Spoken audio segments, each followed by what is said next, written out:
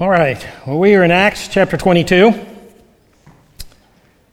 and the theme I want to draw out, at least at the end of the message, is that baptism is a picture of union with Jesus Christ. As we start out, we've read Acts 22, 1 through 16, and there Paul is addressing a group of Jewish folks. These Jewish folks were there because, as you can read in the chapter before, they had been told that the Apostle Paul had brought a Gentile into the Jewish temple, which for them was worthy of death. And so a whole big riot broke out, and they finally laid a hold of Paul and started beating up on him. And the Roman authorities were alerted to this, and they got together a band of soldiers. The soldiers went down and grabbed Paul out of the midst, sort of rescued him from them, though he was detained and put in chains to do so. And as they're taking Paul back up to the Roman fortress, Paul talks to the captain and says, hey, can you give me a second? I want to talk to this crowd. And he persuaded the captain to let him do that. So the Roman captain is there, and the crowd is there, and Paul is there. And as the chapter starts out, Paul is addressing this crowd of Jews.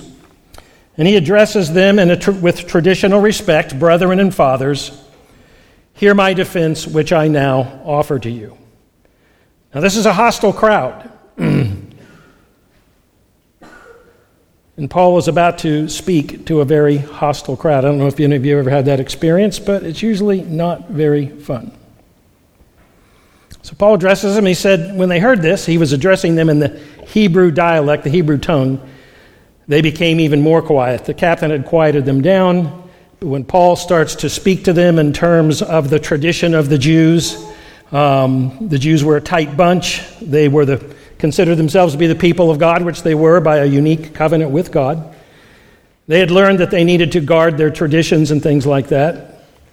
But the crowd had heard the rumors, and they were pretty bent out of shape. Hey, who is this fellow bringing a Gentile into the temple? It was all hearsay. But Paul presents himself in familiar terms, so they kind of quiet down even more. And we see here how to witness. When you're talking to folks, you can't talk to them if everything's in an upheaval. So you got to try to calm things down if that's the situation. And you want to talk to folks on the terms that they understand.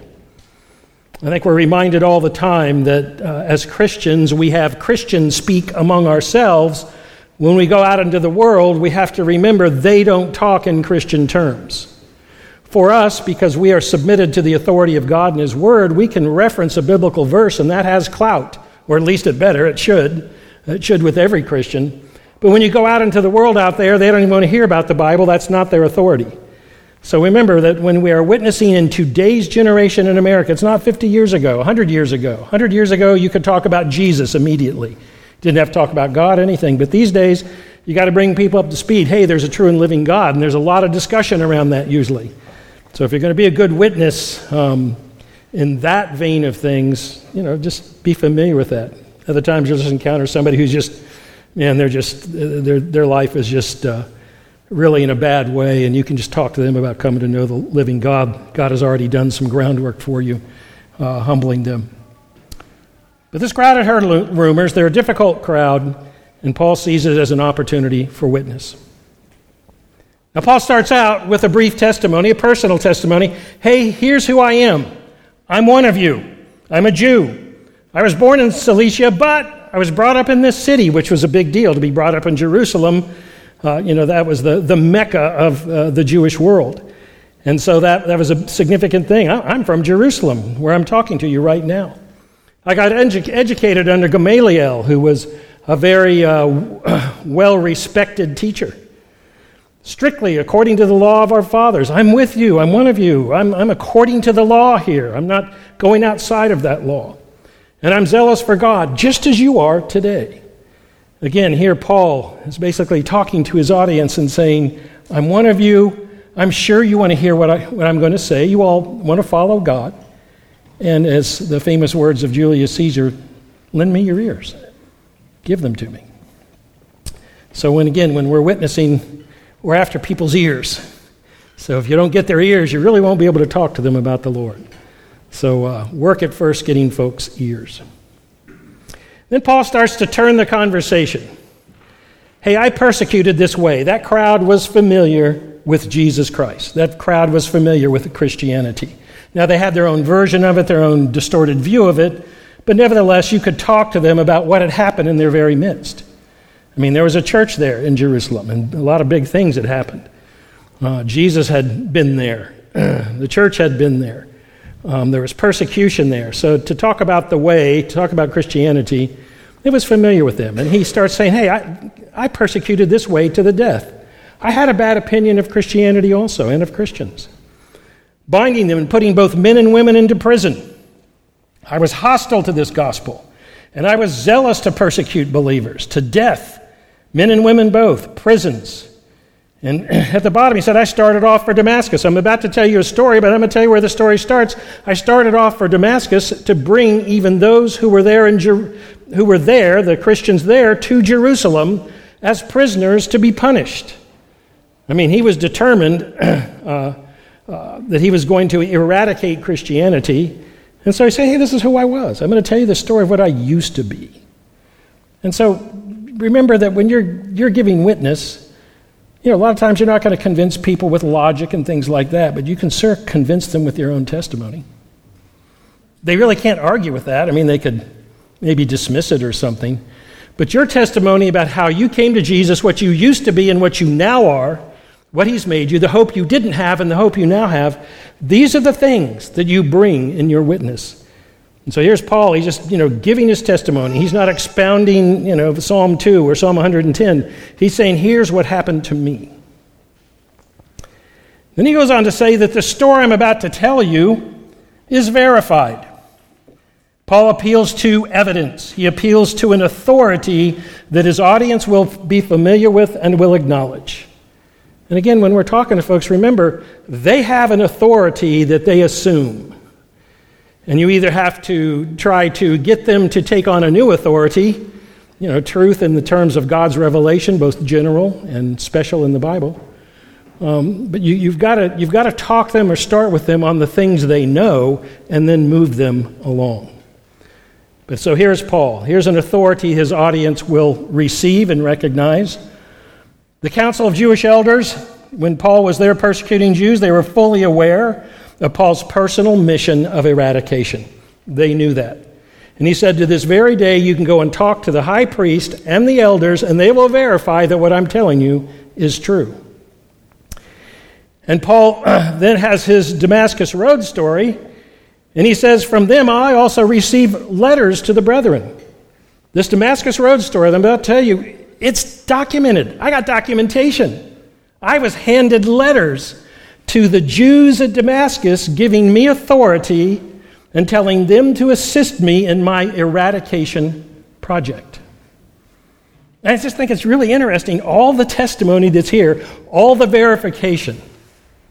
And Paul brings it all together. This happened, and there's real evidence. And that's the thing about Christianity. Today, the sophisticated opponents of Christianity, the atheists, the scientists that think that all this world is what you can touch or what you can examine through physics equations and experiments, they work hard at telling us that we don't have any evidence for Christianity.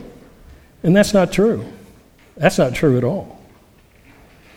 So that's a whole set of messages in themselves, but just remember that we have evidence to bring. The very thing they examine, God's creation, is 100% evidence of who God is. They just don't want to hear it. But bring that evidence anyway. It is God put it there. He put a whole universe there. He put bazillions of galaxies, not just bazillions of stars, but bazillions of galaxies of bazillions of stars out there for you to use in your witness to people. Where did all this really come from? They have all their fancy explanations, but in the end, their explanations go nowhere. I know, I listen to them all the time, by the way. I watch physics programs where physicists get together and debate each other, and they lose me about a third of the way through. But still, it's quite clear that they really don't have any material evidence of anything. They just have their own opinions. The evidence is there. People need to see it. And here's Paul giving this evidence. Paul's story is credible and verifiable history. The book of Acts is credible, verifiable history. The Gospels are credible, verifiable history. They're not fables, they are objective reality. Either God is or isn't, and here we have historic testimony from legitimate eyewitnesses that God is true, and He's revealed Himself to them. And you, as a Christian, stand in this generation to say that God is true, that you know Him whom you believe. And that is your corroboration that the stars are God's stars, and they bear witness to everybody. Now, Paul says, but it happened as I was on my way. Now he's really starting to get into the story. This is a historically verifiable narrative here. What I'm telling you can be verified. There are witnesses that I was doing these things. But it happened as I was on my way, approaching Damascus about noontime. Again, this is a history. He's giving you some details, so it's not something he made up. He's telling you what was going on. It was about noontime that a very bright light suddenly flashed from heaven all around me. He was probably maybe even seeing Damascus. I don't know. I don't have a picture of where he might be, but maybe Damascus was there in the distance. It's like, if you're riding from Greenville to Columbia. I used to do it every day to go to work there for about a year and a half. And there were these markers when you started getting close to Columbia. Everything else was woods until then. You're going, yeah, I'm getting close because there's this thing, and then there's this thing, and there's more of them, and there's more of them, and eventually you can see Columbia. So Paul's approaching Damascus, and he's probably thinking, okay, I'm going to get there, I can get all this dust off of me, have a nice meal, and then I can get on with killing Christians. And a very bright light suddenly flashed from heaven all around me. Now, in today's world, this would be mocked, but back in the first century, it would not be. Jews knew that God was sovereign. Jews knew that God could appear anywhere. So this was not a surprise to them that a miracle occurred, that God intervened in what we would call a miraculous way. And so, his audience isn't distressed by this. They're probably listening, okay, he's saying he had an experience of God. We can read plenty of them in the Old Testament. But a bright light suddenly flashed from heaven all around me. So get the picture. It's noonday in the middle of what we would consider probably a desert situation. It's already about as bright as you can get. But a brighter light from heaven shines like a big spotlight all around him. And it flashed from heaven. It's like it wasn't there and then it was. It turned on. And so probably some people are on the edge of their seat. Maybe some of the kids are going, wow, what a cool story. Let's hear what happened. And he fell to the ground. So there was something that was real. This wasn't a vision. Paul's had in other places, he's had visions where people talk to him in a vision or angels talk to him in a vision, and he discerned some things and gave him guidance, which is what their visions were for. They weren't given so that people could bounce around and say, hey, I had a vision last night, aren't I cool? It was given to Paul and others to give them direction and guidance in specific situations. But this wasn't a vision. This light shone from heaven. This light made him fall to the ground. We're going to read that this light blinded him. That's not what visions do. But Paul was knocked off his high horse. This is where we get that expression from, if that expression is still used today. I don't know, is it? Behind the times? Get off your high horse. That's where that actually comes from, the Bible. Right here in Acts 22. And I'm pretty sure that Paul realized he had encountered God, because how does he address this voice from heaven? Who are you, Lord? Now, what does Lord mean? It's not, who are you, buddy, interfering with my trip? Who are you to shine light on me? But who are you, Lord? Paul knows that this is an encounter with the living God. And so you start to see that just an example of this is that when God comes to deal with a person, he starts to bring humility into their life.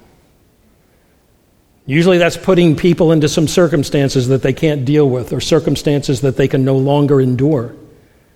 circumstances that they don't have answers to. They've run out of steam in their own life. Their own resources no longer can supply and can provide or can sort things out. People come to the end of themselves. And it brings humility. That's why as you get older, you get a little bit more humble, because life just beats you to death. It's just the way life is. Humility. But not only that, the fear of the Lord. It's one thing to have circumstances humble you and maybe cut off some of your sharp edges of self-confidence. It's another thing to come to the place where you recognize that there is a true and living God, and you owe your very life and breath and all things to Him. The fear of the Lord. As Christians, we will always be mocked. Oh, they just go around and fear God. They just want to crutch. All these things are said, but I respond with, you have no idea what you're saying. Unbelievers have no idea what they're saying when they scoff at the fear of the Lord. The fear of the Lord is the greatest gift you could ever get from God, because it brings all the other gifts He has to offer. The fear of the Lord. It makes you start to recognize who He is and who you are. That you owe Him everything. His word is true. The fear of the Lord. And here's Paul. He had what he would probably call the fear of God. All the Jews were very religious. But Paul, probably for the first time in his life, is really starting to fear God now. I've just been knocked off my horse. And I'm trying to figure out what happened to my eyes. And I'm hearing this voice speaking to me from heaven. He heard a voice saying to me, and I answered, and he said to me, here's this real dialogue going on. Paul is, under this spotlight, like a spotlight on a stage. And Paul's having this dialogue with heaven. Now the people around him saw the light and they heard a noise, but they didn't see Jesus, and they didn't understand what was being said. But here's Paul in a real dialogue. And we'll get into this dialogue a little bit later. Right now I just want to finish with the context and then come back to this in a bit. Now Paul's talking to the Jews, remember, in this hostile crowd. And he's saying, those that were with me saw the light, to be sure, but they did not understand the voice of the one who was speaking to me. Now you get those who want to mock God. They'll say, here we have one of those things in the Bible where the Bible disagrees with itself. Over in Acts 9 it said they heard His voice. Here it says they didn't understand the voice. Well, there's no real difference. They heard a sound, but they didn't. It wasn't intelligible to them. It was only intelligible to Paul. There's no problem here. There's no disagreement here in the passage. The Bible's not full of errors. A lot of people are full of themselves and try to establish errors, but the Bible's not full of errors.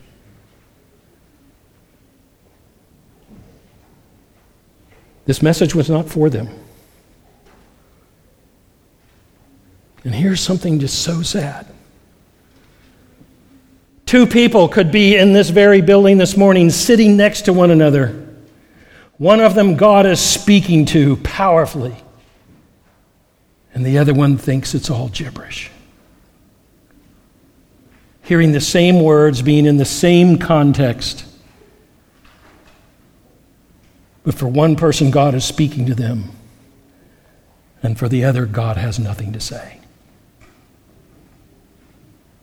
That is a fearful thing, to be someone for whom and to whom God has nothing to say.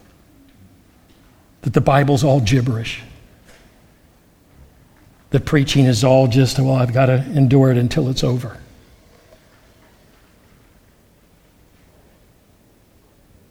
These men saw what was happening, were standing right next to what was happening, but never participated in what was happening. Now, Paul Here's his response. He didn't say, what's going on? He said, what shall I do, Lord? He didn't say, why are you being mean to me? Why are you treating me this way? You've knocked me off my horse, got everything dusty. I can't see. I'm thirsty. I'm tired. I was just expecting a meal in a half an hour. And now you've interrupted my whole life. That's not what he said. God has spoken to him, and he is like, wow. Lord, what do you want me to do? And here's where true Christianity begins. It begins with humility before the living God. It begins with finally submitting to the living God. Finally recognizing that God, who gives me life and breath and all things, has the right to do with me what he wants. You know, oftentimes we hear about Job, and we want to read about Job, and you know, his whole family was killed, and all these things happened to him. Disease, lost everything, and we think, well, what was going to help Job is if God sits next to him and just comforts him and says, I know, I'm going to give you all this stuff back. But that wasn't what comforted Job. When you read the last chapter in Job, you discover, to probably your dismay, I know as to mine, that what comforted Job wasn't a lot of explanations as to what was going on. What comforted Job was he finally got to the place where he recognized that God was sovereign, and whatever God did with him, God had a right to do it. That is what comforted Job. So if you're going through hard things in your life, are you still in the place where you're objecting to God that this is happening to you? Or are you with Job, fine, I've heard of you with Job saying, I've heard of you by the hearing of the ear, but now my eye sees you.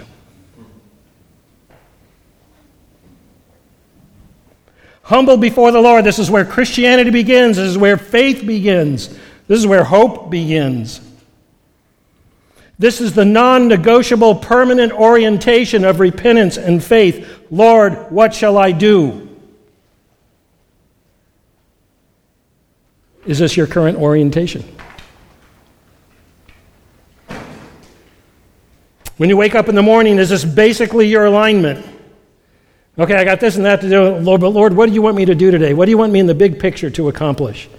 And I'll do whatever it takes. And whatever you have to do to me to mold me and shape me, Lord, do it even though it hurts. Lord, what shall I do? This is Christianity. This is true faith. This is genuine faith.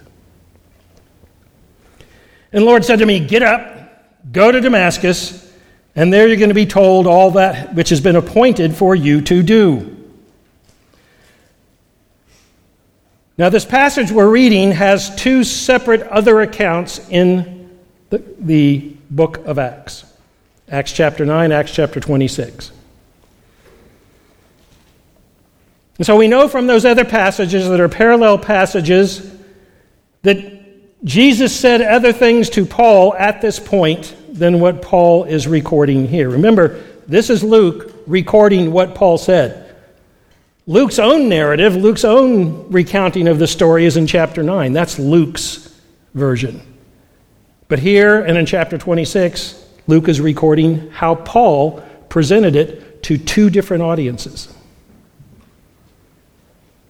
And so if someone says, oh, well, the accounts don't match, I'm just like, if I was to ask you today what happened yesterday, you would give me an account. If tomorrow I was to ask you the same question, do you think you would give me the identical words? You wouldn't. You might even tell me some things you didn't tell me today because you remember them or you thought they were significant, or, hey, I already told you this, I'm going to tell you some more. You see, when you tell your story, it's your story and you get to tell it your way. You get to selectively put things in and selectively leave things out. That's up to you. And usually people who are good storytellers are doing that because of the audience. This is a Jewish audience. So Paul is going to leave out of this passage the direct references to go to the Gentiles, because we find out as soon as he mentions that, they flip out, and that was the end of the conversation with them. So Paul is leaving some things out at this point that we read in another place because his audience needed to be prepared for it. And that's what it is with the Bible. And people again say, there's contradictions in the Gospels. I'm like, no, there's not. It's eyewitness testimony. Each of the Gospel writers are going to present the Gospel their way. It's all true. And it all meshes. It's just some select one thing, some select another. Or when Jesus gives a parable that he probably gave, 50 times? Which version of the parable are you going to record? Because every time Jesus would tell the story, the parable, I'm betting, he wouldn't tell it exactly the same every time. He would have a different audience, a different circumstance, and maybe even a different purpose. And so when we start demanding of the Bible some kind of exactness that we don't even live up to ourselves, that's a little hypocritical. Paul gets to tell his own story, and he's tailoring his story for his current audience that's in front of him and for his current purpose with that audience. And so we learn just from the differences in the accounts that we could sort of highlight, but we won't, that we're allowed to give a selective presentation of material facts as long as we're telling the truth, and summarizing things is legitimate. And that's what you have here. Luke records this conversation 3 times, or this event 3 times. He was quite aware of the differences he was recording. But he was a faithful historian and recorded what Paul said, not what he wanted to put in Paul's mouth. Paul is speaking here. And Jesus says to him, you get up, you go to Damascus, and there I'm going to tell you what to do. Now it's interesting, there's a reason for this. Jesus could have said everything to Paul that he needed to know right there, right? But he said, no. Now I'm going to let you go down and start to find out that you're part of a bigger group of people, and you have to depend on that bigger group of people for some things. And God could, just appear like this to every human being he ever really wanted to save and say, hey, here I am, I'm shining from heaven, believe on me. But he doesn't do it that way. He takes a bunch of imperfect people and he makes them preachers of the gospel. He makes them personal eyewitnesses of their own experience of God. And he says, you have to believe them. And this is how God's determined to do it, even when he's picking his apostle Paul. He says, I got some other things to say to you, but you're going to have to get them from, Ananias. So Paul includes some more detail because he wants the story to have continuity, but since I could not see because of the brightness of that light, he's wanting everybody to know how bright this light was. This wasn't the noonday sun. This was way brighter. Because I couldn't see because of the brightness of that light, I was led by the hand of those that were with me, and we came to Damascus. A certain Ananias, a man who was devout by the standard of the law and well spoken of by all the Jews who came there, he came to me. So again, Paul is saying, hey, I've got some more credible testimony for you. What happened to me just isn't my little story that I made up, my little fantasy, my little fable. I've kept the records. I've got the records of the letters I was given to go and kill Christians or grab Christians at Jerusalem or Damascus to kill them. But when I got to Damascus, I might have even wondered, did this really happen to me? Except I can't see something happened. That might be the reason he couldn't see. I don't know, sometimes you know that God has spoken to you, but a few weeks later when things get hard, you start wondering, right? But God's going to say, there's going to be no wondering here, Paul. The whole rest of your life, you're going to remember what happened to you. The whole rest of your life, you're going to have a hard time seeing as a result of this encounter with me. This happened. It's historical. It's real. And every day you open your eyes, Paul, you're going to remember this day because it's one of the greatest days of your life. But not only that, I'm going to take you down to a man whom you've never met before, whom by all accounts in a natural world should know nothing about you. And you're going to go to him and he's going to tell you some things about what's just happened here. Although he wasn't here, he's going to tell you what happened here. And he's going to verify these things. You see God's witness, his testimony, just coming around. And this man is credible. You Jews that I'm talking to, he's a credible person. He walked according to the law. Everybody recognized that he was a good man. He was an honorable man. He was a respected Jew. And this man came to me. And standing nearby or next to me, he said to me, "Brother Saul, receive your sight." And at that very time, I looked at him. Again, a corroboration. He couldn't see, and then God healed him partially for God's own purposes. Not fully, but partially. And he could see again. A miracle, another intervention of God. I mean, this story is just full of interventions of God. Again, a confirmation, confirming to Paul that what he had experienced was from God.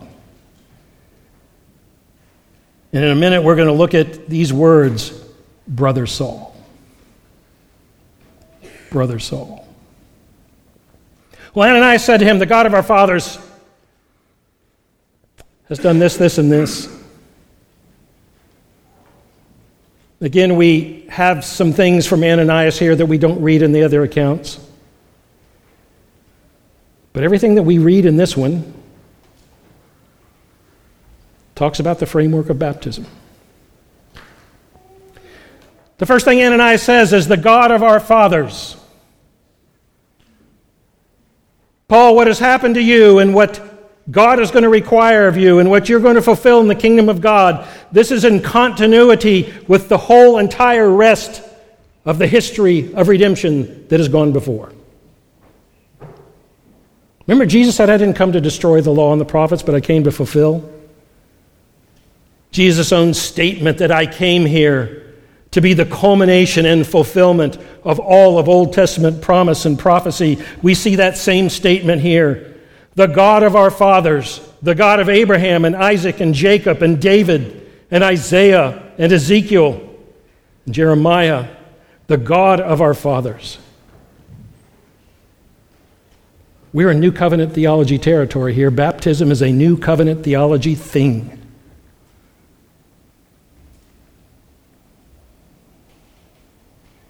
Baptism represents a line of demarcation where a person goes from not participating in the new covenant and the realities that are in Christ to participating in the new covenant and the realities that are in Christ. It's the line you cross. The God of our fathers. The God of our fathers has appointed you. Grace is sovereign. Our place in the body of Christ in the kingdom of God is sovereignly given to us. Now, Paul would not have a problem with the sovereignty of God because the Old Testament's full of it. We only have that problem today because of the debates within, church history. I've never understood that. This was never a problem before until, 1600s. Grace is sovereign. Our place in the Bible in the kingdom of God is sovereign. Pretty sure this doesn't square with today's humanistic standard of equity. You mean everybody doesn't get to be an apostle? Nope. Everybody isn't a Bible teacher? No. You mean Jesus is going to give 5 talents to one guy and 3 talents to another and then 1 to another? You mean he's not going to do it equitably? No. Anybody that tells you that DEI, diversity, equity, and inclusion, is in the Bible from this humanistic standpoint is just wrong. It's not there. God certainly has his own versions. Diversity, he's the most diverse being in the universe. Mentioned it last week, mention it again. God saves people from every tribe, tongue, people, and nation, men, women, boys, and girls of every generation. Doesn't get any more diverse than that. He saves people from every walk of life and from every background of sin you can ever imagine. Not that that's a good exercise to do, but he includes everybody in the call to be saved. Anybody and everybody can be saved. Your background doesn't matter. As for equity, everybody gets their sins forgiven, and that's what we're going to see in a minute. But God is sovereign. God deals out things according to his will, and, well, that's the way it is. And Ananias says, God has called you to know his will. And the first will he knows is what? I just got talked to from a being from heaven who is Jesus of Nazareth, which we'll look at in a moment. who had to get there by way of a death and a resurrection because he's alive in heaven right now. And oh, wait a minute, I'm starting to think of Psalm 2 and Psalm 110. Right hand of God material. He's the Messiah. He's the righteous one, as we'll see. He's starting to know God's will, isn't he? He's starting to personally experience that Jesus is just not an idea. That Christianity is just not a philosophy. It's about a person who is in heaven who can save you from your sin. That's not a philosophy. That's a reality. It's a reality that the older you get and the closer to death you get is a very real thing. What am I going to do on the other side of that grave, the other side of that tombstone? Death comes to us all. But you're going to know His will. You're beginning to know it already. And something that's interesting is that everybody in the end is going to know the will of God.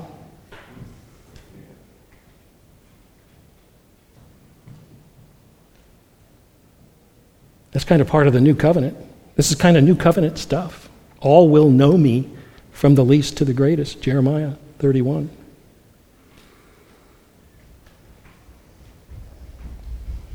Paul is going to is experiencing it in a specific way and in a powerful way because of his calling and place in the kingdom of God. You're going to see the righteous one. Paul is going to see Jesus. He has already seen him. He's going to see him more. Because Paul is a foundational apostle in the kingdom of God. An unrepeatable place. He had an unrepeatable place in the history of redemption.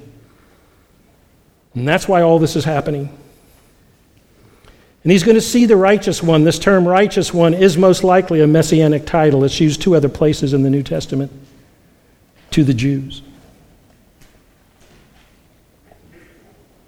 To hear an utterance from his mouth.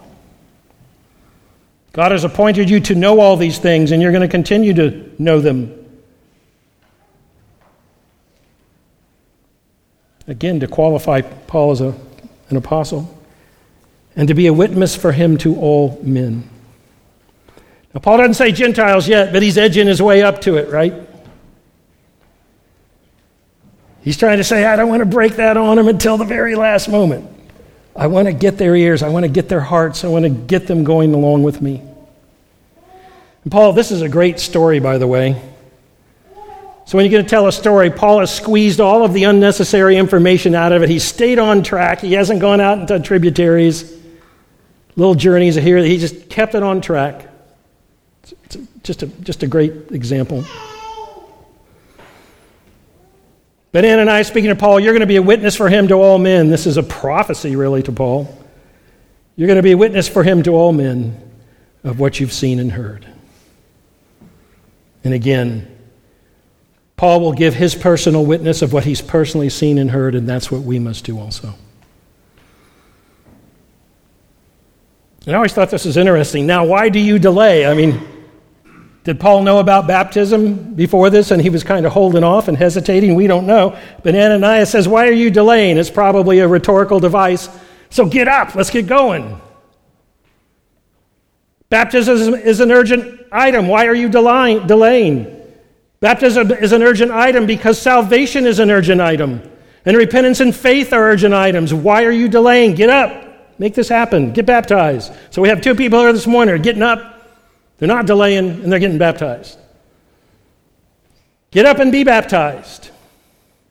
Now, over the past 200 years, American Christianity has replaced baptism with the anxious seat, altar calls, and all these other devices of modern evangelism. And it's unfortunate, because the Bible gives us a device for evangelism. When somebody starts responding to the gospel, what do?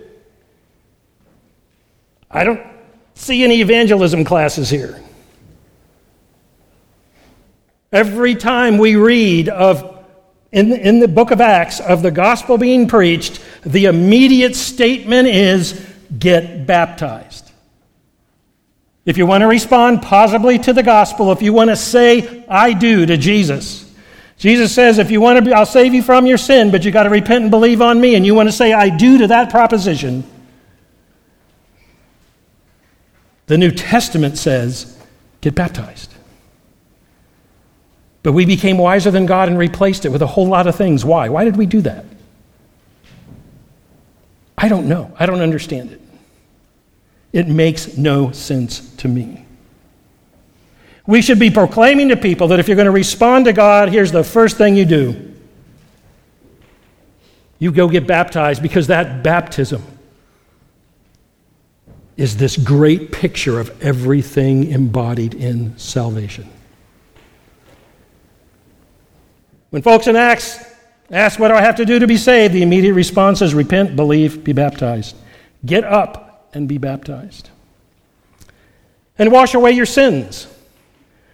Baptism represents salvation in Jesus Christ, and as such it portrays several core aspects of salvation. Here, Ananias presents forgiveness of sins, that when you get baptized, it is a representation of you're having your sins forgiven. This process of immersion, and yes, that's what the word means, and it means nothing else.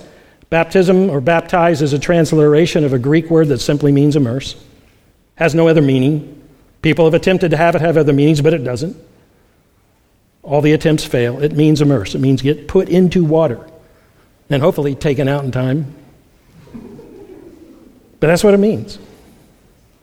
If we were to actually translate, not transliterate the New Testament, every time you read baptize, baptized, baptism, read immerse, immersed, immersion, because that's the true translation. But here it's a picture of being cleansed from sins. And this is the absolute foundation for knowing God. We must be reconciled to God through one thing and one thing alone, and that is the blood of the cross of Calvary, the blood of the death of Jesus Christ. That's the only thing that will reconcile you to God. Good works won't do it. Wishful thinking, well-meaning, well-intentions won't do it. Hopeful that good works will balance out bad works, that will not do it. Taking on some religious practices that are anything except the blood of Christ, they won't accomplish it. There is nothing more basic to Christianity, nothing more foundational to knowing God, nothing more simple, nothing more elementary, nothing more essential, nothing more necessary than having sins washed away, and baptism is a picture of that. But some have said in church history, they've said, well, you know, this activity of baptism, if I go into this water, this trough back here, when I go into the water, then God's going to save me by my act of being baptized. Baptism confers salvation. It confers grace. And for a long time in the history of the church, this was believed. It was about the only thing that was believed about baptism. There are folks here and there that didn't believe that, but because Roman Catholicism was in the ascendancy culturally, everybody thought, well, you know, baptize babies because it'll save them. It won't. Never has, never will. It's called baptismal regeneration. It's maintained by Catholicism, Anglicanism, the Church of Christ, and others. But that's not what we read here. We read here that you are saved by calling on His name. In Acts chapter 10, Cornelius and his household got the Holy Spirit simply by believing what was preached. And then they were baptized. They were saved and then baptized. In Acts 19, when the fellows hadn't received the Holy Spirit, then Paul says, well, then what were you baptized? Were you baptized when you believed? Believing was the point. There's a whole set of chapters in the book of Romans, specifically 3 through 5, that says you're justified by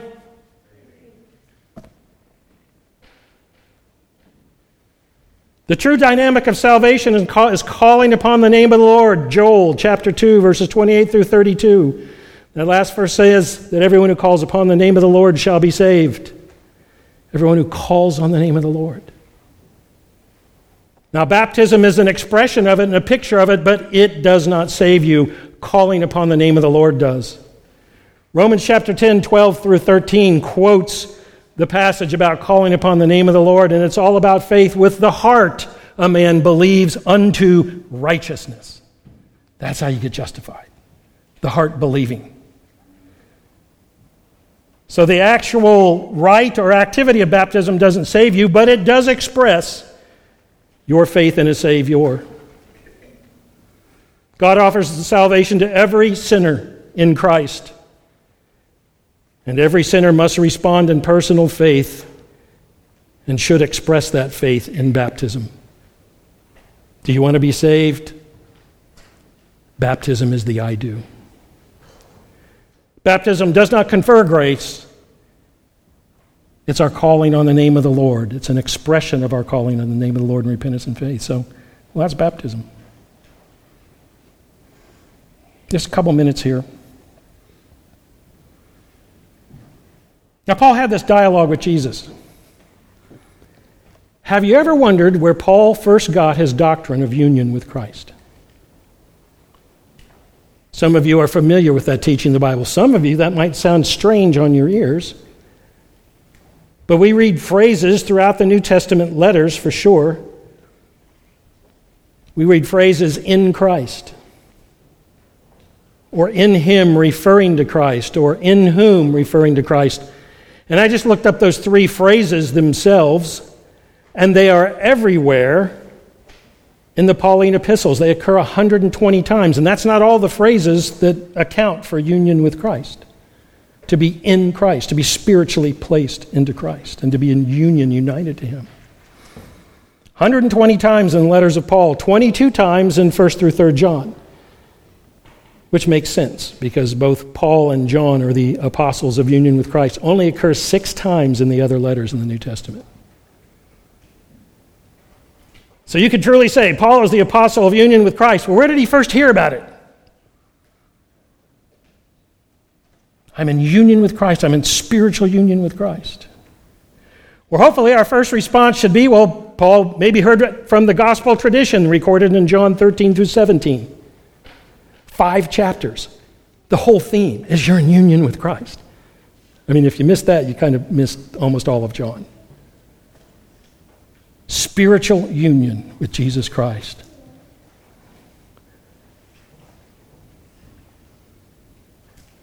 I and you, you and me. That the love wherewith the Father loves me may be in you. Amazing things. Matthew 25:40. Lord, when did we, give you water to drink and food to eat and do these good things you say? And he says, as much as you did it unto one of these least of these my brethren, you've done it unto me. Union with Christ. And that's what we have here. Here's the place where it's unequivocal. This is where Paul got his doctrine of union with Christ from. You see, Jesus emphasized to him. I mean, he didn't say very much to Paul. But he starts out of the gate. Jesus says, why are you persecuting me? Now, is Paul throwing javelins up into heaven? Was he trying to put Jesus in heaven in prison? No, he wasn't. But everybody who believed on Jesus, he was trying to kill. Everybody who believed on Jesus, he was trying to imprison them. Everybody who believed on Jesus, men and women and even boys and girls, he would torture them until they blasphemed or died. He tortured them. That's his own testimony. I tried to force them to blaspheme. How do you think he did that? It wasn't just waterboarding. We're talking about pulling fingernails. So you say, why are you persecuting me? And Paul says, well, who are you? Why would you ask this of me? Why would you suggest this of me? I'm Jesus, the one you're persecuting. In these few words from the mouth of Jesus from heaven, Paul is faced with the reality of union with Christ, but right now he's on the wrong side. All these people you've been killing and torturing and trying to force them to recant their faith in me. If you did it to them, you did it to me because they are in union with me. You touch them, you touch me.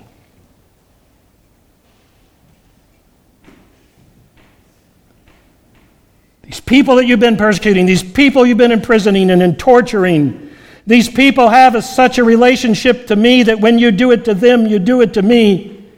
I'm Jesus, the one you're really persecuting. Can you imagine what went through Paul's mind?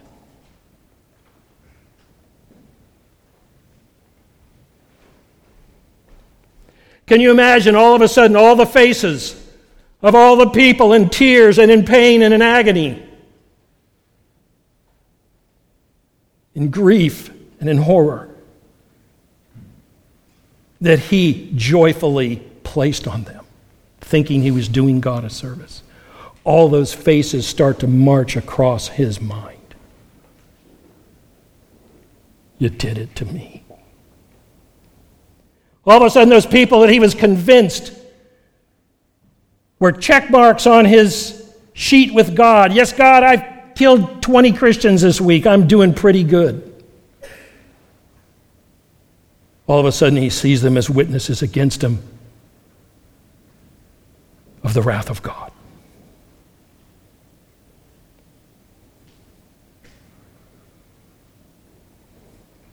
Now, sometimes God leads and guides us gently. Sometimes Satan obscures that, and sometimes God comes into our minds and hearts with such power and presses things that it has a depth and a clarity and a certainty that we know for the rest of our lives. And some of you have told me your experiences like that. I've had them, you've had them. And this is one of those undeniable, unforgettable, defining moments for Paul. You've persecuted me. You've persecuted me. This is the central defining issue that Jesus brings up. The reality was shattering. Why are you doing it, Paul?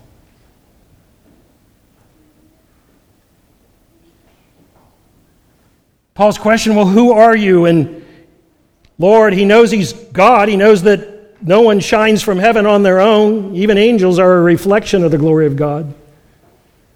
What's happening? My whole concept of God has been rearranged in 5 seconds here. Who are you? Jesus says, I'm that historical figure that you were there when I was murdered, and you were there when my witnesses, Stephen, was murdered. I'm that historical figure of Nazareth, the one who preached and healed and was crucified. And I'm the one who is very obviously risen from the dead, very obviously ascended to heaven, very obviously shining down on you with divine glory at this very moment, and very obviously speaking to you as divine. I am that God-man, Jesus the Nazarene. And it's an interesting phrase. The way Nazarene is in the Greek, it only occurs here because it's probably how Paul referred to him. He takes Paul's own little twist on Jesus of Nazareth and places it here.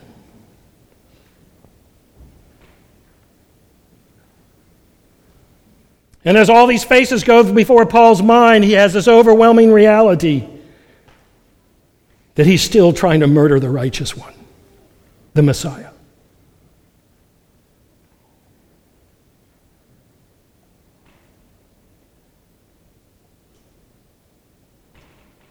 Every believer is in union with Christ. Every one of you who believes in Jesus, no matter your personality, no matter where you are in life, no matter what size your bank account is or isn't, you are all as near and dear to Jesus as his own flesh. You are as dear to the Father as his own eternal Son. You are loved with the love of God that he has for his Son. Every one of you. Woe to the person who touches you. All are loved, all are valued, all are treasured, all are blessed as the eternal family of God, and this is the foundation of all ministry and mission. And this is what Jesus burned into Paul's heart from the moment he encountered him. Union with me is what this is all about. Bringing people to be part of the family of God, who that if you touch them, you touch me. That's what this is all about. This is Christianity. It's nothing less than this. It starts from no other place. It's the foundation of all ministry and mission. Go to the nations and gather my family. And if you have to die on the way, then you have to die, because it's worth it.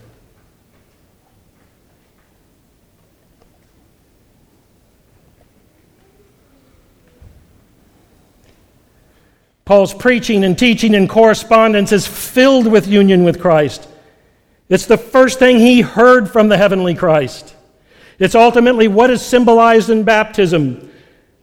As we have an 8-year-old and a 68-year-old getting baptized up here, one starting their life, and one confessing to me, whatever life I have left, I want to live for Jesus. This is true of you. This is what your baptism is about. You are in union with the Lord of glory. This is what is symbolized in baptism. Yes, it's a washing from sin. Yes, it's a death, burial, and resurrection. But at the bottom of all that, foundational to all that, is this dynamic. You are in him as who is true, and you know him who is true. The core of it all, the blessedness of being in union with the Lord. And one other little addendum, and you kind of missed this first, Brother Saul, because we use that terminology, but here's Ananias, who had just been talking to the Lord in a vision. Yes, Ananias had this vision. He wasn't going, oh, it's a vision. What do I do? Oh, this is amazing. This is kind of almost like commonplace for Ananias. Lord, I'm going to have a dialogue with you, and I'm going to object to what you're telling me to do because it doesn't make sense. You're telling me to go take this Paul guy who's been killing Christians everywhere, and I'm supposed to go get him and be nice to him, and this guy could kill me. I mean, he's a dangerous fellow. Can you imagine that dialogue? Is that what you'd say to the Lord? Not the first time, but probably the third time the Lord asked you to do something that didn't quite make sense, you'd have enough sense to go, well, Lord, explain this to me, because it's not making sense. But then he comes and he calls Paul brother. Brother. Paul, you are dripping with the blood of the saints. As you come to me, you have buckets and buckets and buckets of the blood of men and women and children that you've killed. But because of Jesus Christ and his salvation that brings you into union with him, I can now call you and am privileged to call you brother.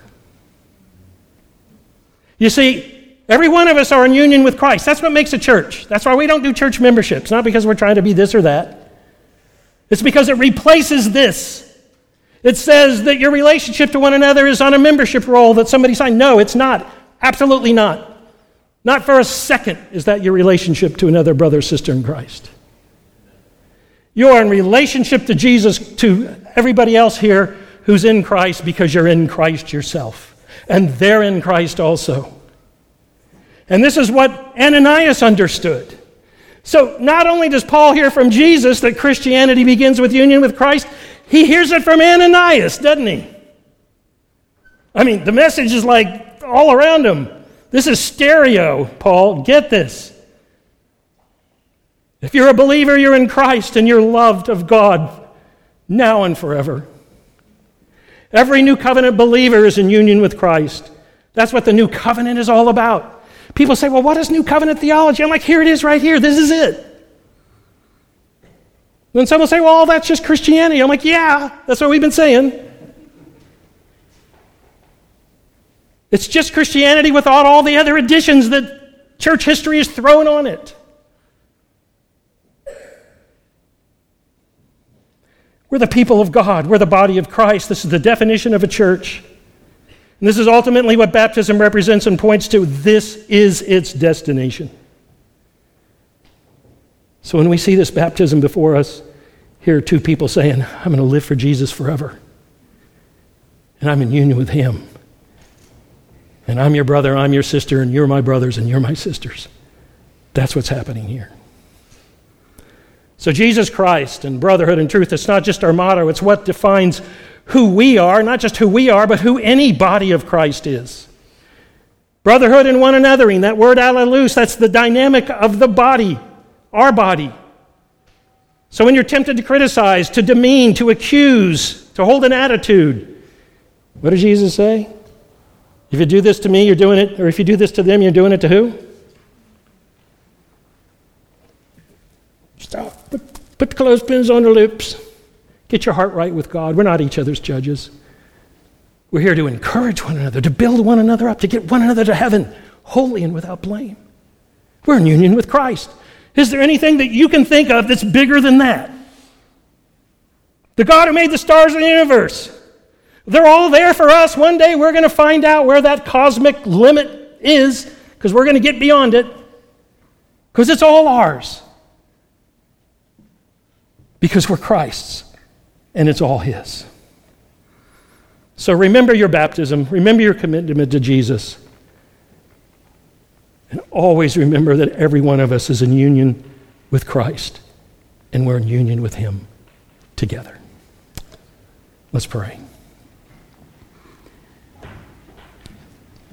Heavenly Father, what an amazing thing.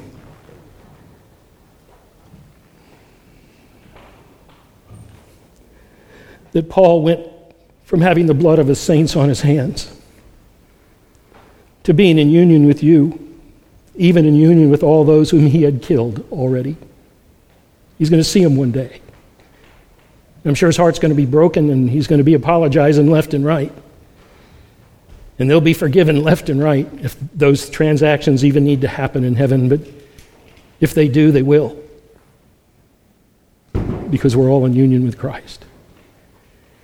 And Lord, let us always remember when we see or hear of someone being baptized or think back on our own baptism, we will remember what it represents. Our sins are washed away. We are united with Jesus in his death, burial, and resurrection. We do have newness of life in him. And it's all because you have spiritually made us to be in a union with him in a new covenant that's everlasting. That union will never cease, never go away. Nothing will ever break it, neither life nor death, nor principalities or powers or things present or things to come. None of it can ever separate us from the love of God or ever break that union. And we thank you for that and pray that we'll all walk in that confidence and joy and obligation. In Jesus' name, amen.